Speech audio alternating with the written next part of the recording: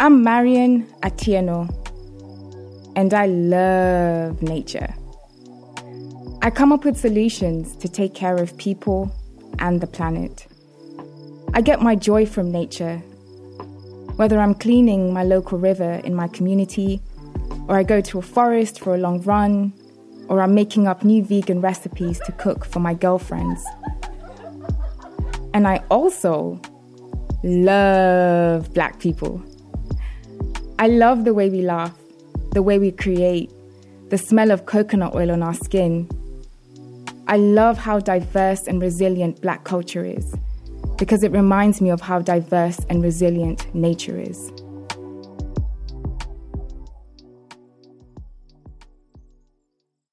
In the summer of 2020, I found myself at a crossroads. We were right in the middle of a health pandemic, a major event which I knew would become more frequent with the destruction of nature. And at the same time, we were processing the murder of George Floyd. I felt really overwhelmed and motivated by the urgency of these two issues. How do I show up more for Black communities and our struggle to end racism, and also continue my work to protect and take care of this beautiful living planet? How do I lead with the love I have for my heritage and for nature, as opposed to the fear of the tragedies happening around me? So I started this podcast to do just that. I want to tell a new story about the environment that's rooted in science and the Black experience. I want to tell a new story about Black people that's inspired by the difference we're making to protect the environment. And the main characters of this new story are my heroes, Black women. Scientists, teachers, artists, preachers, elders, youngers, mothers, daughters, and sistren from around the world with the same mission as me, to heal our relationship with nature. Welcome to Black Earth Podcast.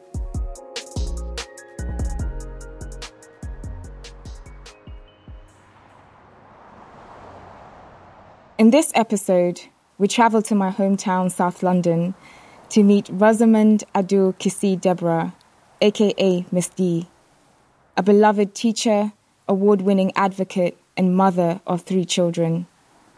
With roots connecting her to Accra and London, Rosamund is making history and changing laws to ensure clean air for everyone. She is a breath of fresh air, speaking truth to power with her genius and her life story. So I wanted to start our conversation by asking you, how would you describe your relationship with nature? My relationship with nature has its ups and downs. I think for me, pollution is not my friend, and my children seem to be more susceptible to things in nature, sort of like tree pollen, grass pollen, those mushrooms you see in the park. So I have a frustrating relationship sometimes with nature because there are many things I can't control. We like to control everything, but nature is something I can't control. I spent 7 years in Ghana, and where we lived in Accra in Dansoma, there was a beach there. And I spent a lot of time going to the beach and with my friends. And I have very, very good memories of my childhood. So I'm at peace with nature, although sometimes I think nature needs to give me a break. During your time when you were in Ghana, between the ages of 7 and 14, do you see how you related with nature at that time? Do you see any similarities or differences between that experience and the way your kids relate to nature now? That's a really interesting question. Any similarities now? Probably yes now, because I'm more back in touch with nature. So I'm more aware of my surroundings. And I walk an awful lot. I walk maybe 5 times a week.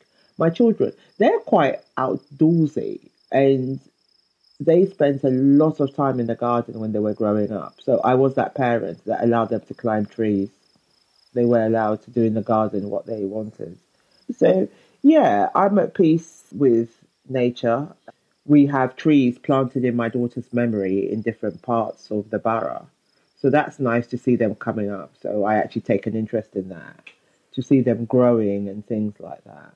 But I am very aware of nature, and I like going to walk in parks and things. It gives me a sense of peace. Yeah, because there are times I have a very stressful job. So it does help. So people always say to me, what do you do to unwind? I love my music. Ghanaian music, hip hop. I like classical, jazz, any sort of music. Anything that allows me to switch off is good for me. Yeah. When you've gone through the stuff I've gone through, you need something. And it's not a judgment at all. Can I appreciate if people have lost children, why they turn to alcohol and drugs? Yeah, because you need to find a way to cope. Mine was my faith, although I did fall out with God quite massively for quite a bit. No, quite a bit indeed.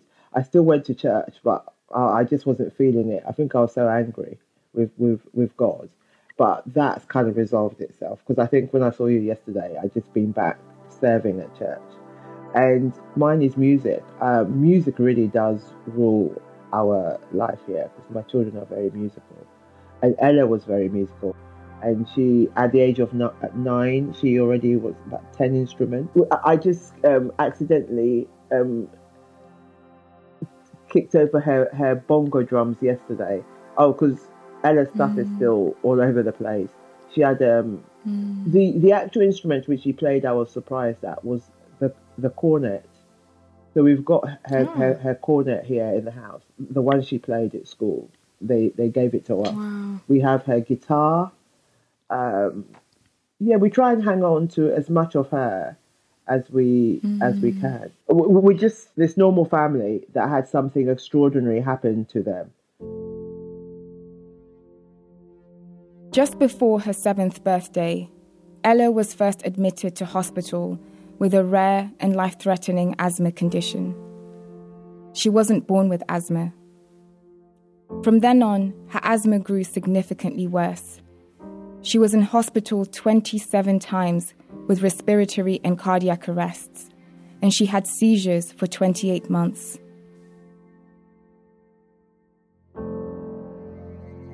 On one occasion, Ella had to be placed in a medically induced coma for 3 days to try to stabilize her condition. She died on the 15th of February 2013 after a severe asthma attack. Ella was only 9 years old. Rosamund went to 6 different hospitals to get treatment for Ella. Throughout her illness, doctors never raised the issue of air pollution as a possible cause of her asthma. This is major because they lived just 25 metres from the South Circular Road in Lewisham, one of the busiest roads in the UK, with high levels of traffic pollution. It's only in the years after her death that Rosamund started to receive information which led her to believe that air pollution could have contributed to Ella's sudden illness and death. After 6 years of seeking justice, Rosamund managed to secure another investigation to review the cause of Ella's death. Initially, Ella's death was thought to be caused by severe lung failure, but this new investigation looked into whether air pollution could have been a factor. This in itself was a victory, as it was very rare for a second inquiry into someone's death to be held. It also showed how much work Rosamund and her family had put in to raise people's awareness about how fatal air pollution is. So what happened basically was we were putting the evidence together. Then we had to go public with, it was my lawyer's idea that although we had overwhelming evidence and it had taken us years, so we had to be sure it would get through. And I remember her telling me, we might have the best evidence ever, but Jocelyn knows her stuff. You do need to let the public know about your case. And I remember being incredibly reluctant because all I had known is people getting a really hard time. But she convinced me to speak to the media. That was more her. And we did a video on change.org, and it kind of took off from there. And, there are never any words to thank the public, because one of the things they did is they signed a petition, which is probably about 175,000 now. Can you believe it? To ask the Attorney General to give Ella a new inquest. In December 2020, the second investigation into Ella's death ruled that she died of asthma and exposure to excessive air pollution. If Ella had lived in a different area with less exposure to air pollution, would she still be alive? Too little, too late. A mother and her teenage daughter are suing the French state for not doing enough to combat air pollution. The two women are former residents of Saint-Ouen. In 2019, a mother and her daughter sued the French government for not doing enough to tackle air pollution, which had given them severe lung and breathing conditions. Like Rosamund and Ella, they lived near a busy road outside Paris, which was always filled with traffic. But the difference this time is that their doctor made the link between air pollution near their home and their health conditions. My lung specialist diagnosed me with an allergy to pollution. He advised us to move away. So to protect my health and my daughter's health, we decided to move to a smaller town. Since then, we haven't had any breathing problems. Ella is now the first person in the UK to have air pollution listed in their death certificate. Her death is a tragedy because it was avoidable.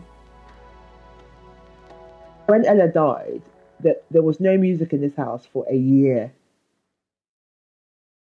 A year. There was just silence. I would never want to go back to that again, though. Grief is overwhelming. Grief is very physical. Grief is like being stabbed with a knife with no blood. It's very, very physical. Because that's how it felt when she died, that I'd been stabbed in the stomach. It's really weird. If you haven't given birth, then I don't know whether this will make sense. Because when a baby comes out, there's like this relief. And when she died, it was like the opposite thing happened. So when we talk about air pollution, it's not the air that's toxic, it's what is in it. Air pollution happens when tiny particles or gases enter the air, which can cause harm if you breathe them in. In London, the two most deadly causes of air pollution are nitrogen dioxide gas and a particle known as particulate matter, the same causes that killed Ella. And air pollution doesn't just affect us humans. It's also toxic to wildlife and plants and the soils beneath our feet. Air pollution is also a global issue. Every year, outdoor air pollution kills more than 4 million people. What's happening is we are living longer, but we have more health conditions. That's all that's happening, you see. And air pollution is being linked to everything: cardiovascular, strokes, diabetes, suicide, miscarriages, stillborn. I've said to the government, and I'll say it again, unless they clean up the air, climate change will never be resolved. It affects biodiversity, acid rain. I could go on. Yeah, the quality of the soil. Yeah, let's be a bit more upbeat, you see. So they can bury their head in the sands and say it costs money, but the National Health Service is costing them more money, about 20 billion a year, to deal with air pollution. You have more people now who live near a main road who don't smoke, who have lung cancer. What's that about? Come on. So our sources of air pollution come from transport emissions, they come from wood burning, they come from the construction industry, and they come from farming, ammonia. I hope I haven't left something out, but they are the main sources. What have I learned? Everything eventually leads back to air pollution. Young children should not be going around medicated up with inhalers. Young people should be about childhood, enjoying yourself, not fighting to breathe.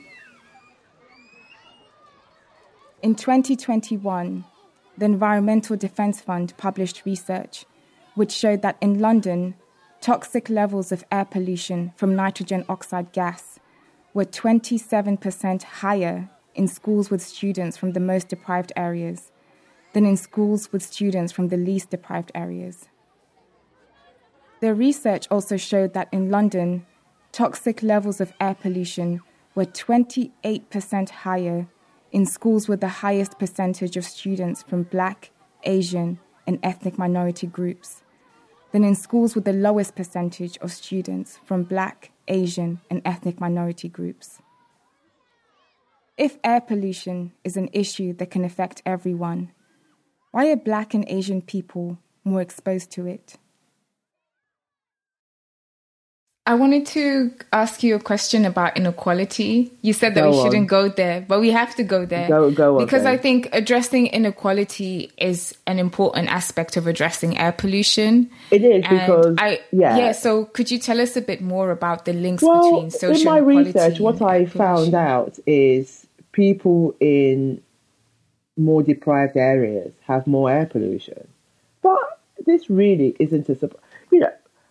Said what gets on my nerves. Okay, it got on my nerves when COVID came out and it affected more ethnic minorities, especially Black and Asians.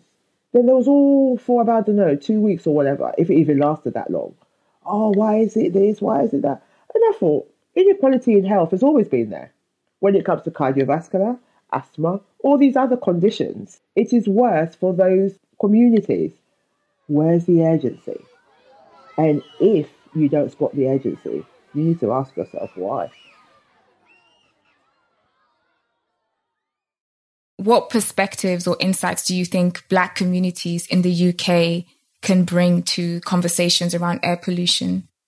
We should talk about how it is affecting us, how it's affecting our health, the inequality, how things are dumped on our doorstep, environmental racism. When I first started, I used to read about environmental racism, but all the studies were in America. It was as if it didn't really exist here. We should speak our truths.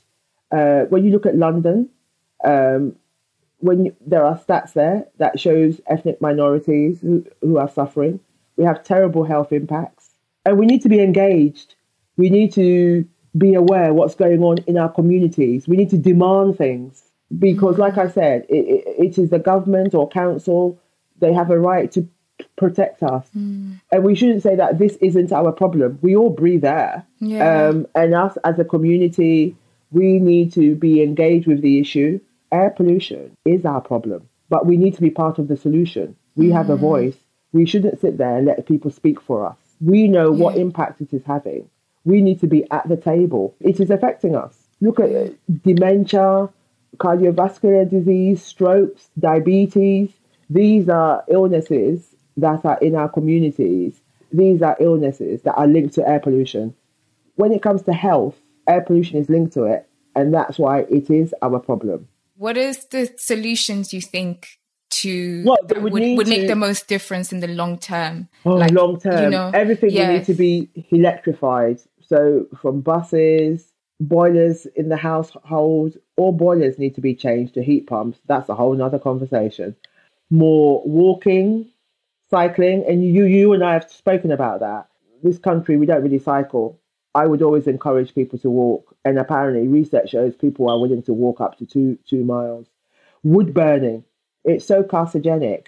Oh, goodness me. I mean, the fact that in Ghana, sources of air pollution is cooking, like all the wood. So why would you want to burn wood in your house? And also, why am I dead against wood? It's something that only 8% of the population does it. And yet when it comes out of the chimney, we all have to breathe it. Can you imagine someone with long COVID living next to someone who's burning wood? Dreadful.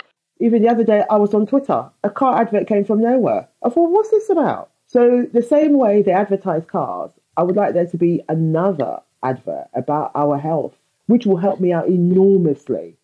Because every time I think everyone knows about this topic, they don't. It depends where you get your news from. Look, The Guardian and places like that, they cover it in detail. But not everyone reads The Guardian. And it needs to be brought down to basic level. Councils should be doing monitoring and informing their residents what they're breathing in and saying to them why it's really... So they count cars and they do all these weird things. If for a particular month, the car usage, let's say August, is really high, you do readings for August. You show people that July, you had less cars, the pollution was lower. August, look at the car use and look what's going on. You have to give people the information. If you don't give the people information, how can they make informed decisions? What are some of the personal choices that they can make? You know, whether it's you spoken about they can walk car. more short journeys, and depending on where people are, it's not up to me to lecture. But you know, Sainsbury's local, even the word local tells you we can walk there. And we need to walk more anyway. I was speaking to someone about our diet and how it is very starchy, carbohydrates. And apparently this is all down to people like my grandmother who used to have a farm, who used to go every day, so needed the energy. And we don't do that anymore, do we, here? So we need to walk more. What else can we do? Oh, we need to put pressure on our council and our MPs. So there's a vote coming up, and we need to make our voices heard on this topic. We are absent. What are the most effective ways to do that? You can write to your council? MP. Is it write online? to your MP. Write to your MP. Absolutely. And people need transport for work, some of them like cars. So if you can, buy an electric vehicle. It is more environmental friendly. Diesel is passé. We are moving 2030. The whole world is moving to electric. Hopefully the buses, cars and things are seen as aspirational, but it is not always a good thing now that we know more. So it's about knowing knowledge. I'm not saying people shouldn't give up driving altogether, but we need to make wise choices. If you're going to your local shop and you can walk, please do. And unless we begin to drive less, we are going to continue to get very ill. Government, they need to implement WHO limits as a minimum to prevent future deaths. They still haven't done that. So I am forced to bring out Ella's Law, which hopefully will be an update of the Clean Air Act. What would Ella's Law do? Ella's Law will be about raising awareness, will be part of it. Councils should be forced to monitor properly, not say, the monitor's broken, get another one. And, you know, where I live in Lewisham, there are these magazines that go out. I don't know whether it's quarterly. I don't think it's monthly. There should be readings since the last month or the last quarter and where we are now. Then they should get scientists to explain, if it's high, what these mean. Where you are, the air pollution is this. This is what it means. And watch how people's behaviour will be. Look, change is slow, but you've got to start somewhere. But by not monitoring it and ignoring it, it's not going to go away. So you set up the Ella Roberta Family Foundation? I did. When she died, I set it up with Dr. Wallace, who was Ella's consultant at Great Ormond Street. And he was very sad. He wasn't able to save her. And like me, he wanted to know, ultimately, why she had died and why her asthma was so severe. But it was to help children in our area, to warn people about the dangers of asthma. And when we started off, we didn't even have clean air there because, remember, we didn't know air pollution was linked to her. So the foundation has evolved as it has gone on, and it's ellaroberta.org. So please go to it. It's just, from where we started to now, it's been an amazing journey. But I now feel my work is starting now. It's more about advocacy. I don't see myself as an activist because I work with governments, I work with everyone. So I'm more an advocate, and it's about getting the message out. I'm very proud of what I do. And although I don't formally teach in a classroom, I have now accepted that this is a form of teaching. You know, Ella dying broke me. So going back to a class will be just too hard. But I accept now this is some form of teaching. When I look at how divisive we are meant to be, and yet when it comes to Ella, there might be the odd weirdo who has said things to me, but Ella crosses all boundaries. I generally don't hear anybody say anything negative about her. She would be really proud of that. But the British public really got behind it. And I think part of my success is owed to them. And people think, God, you work so hard. I always think I need to find a way of paying them back somehow. And if I can get clean air for their children, it will be my way of saying thank you to them.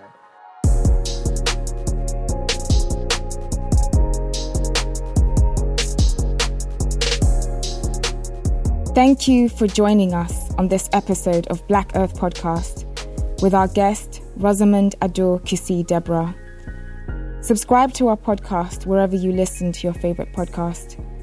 We are Black Earth, healing our relationship with nature, one conversation at a time.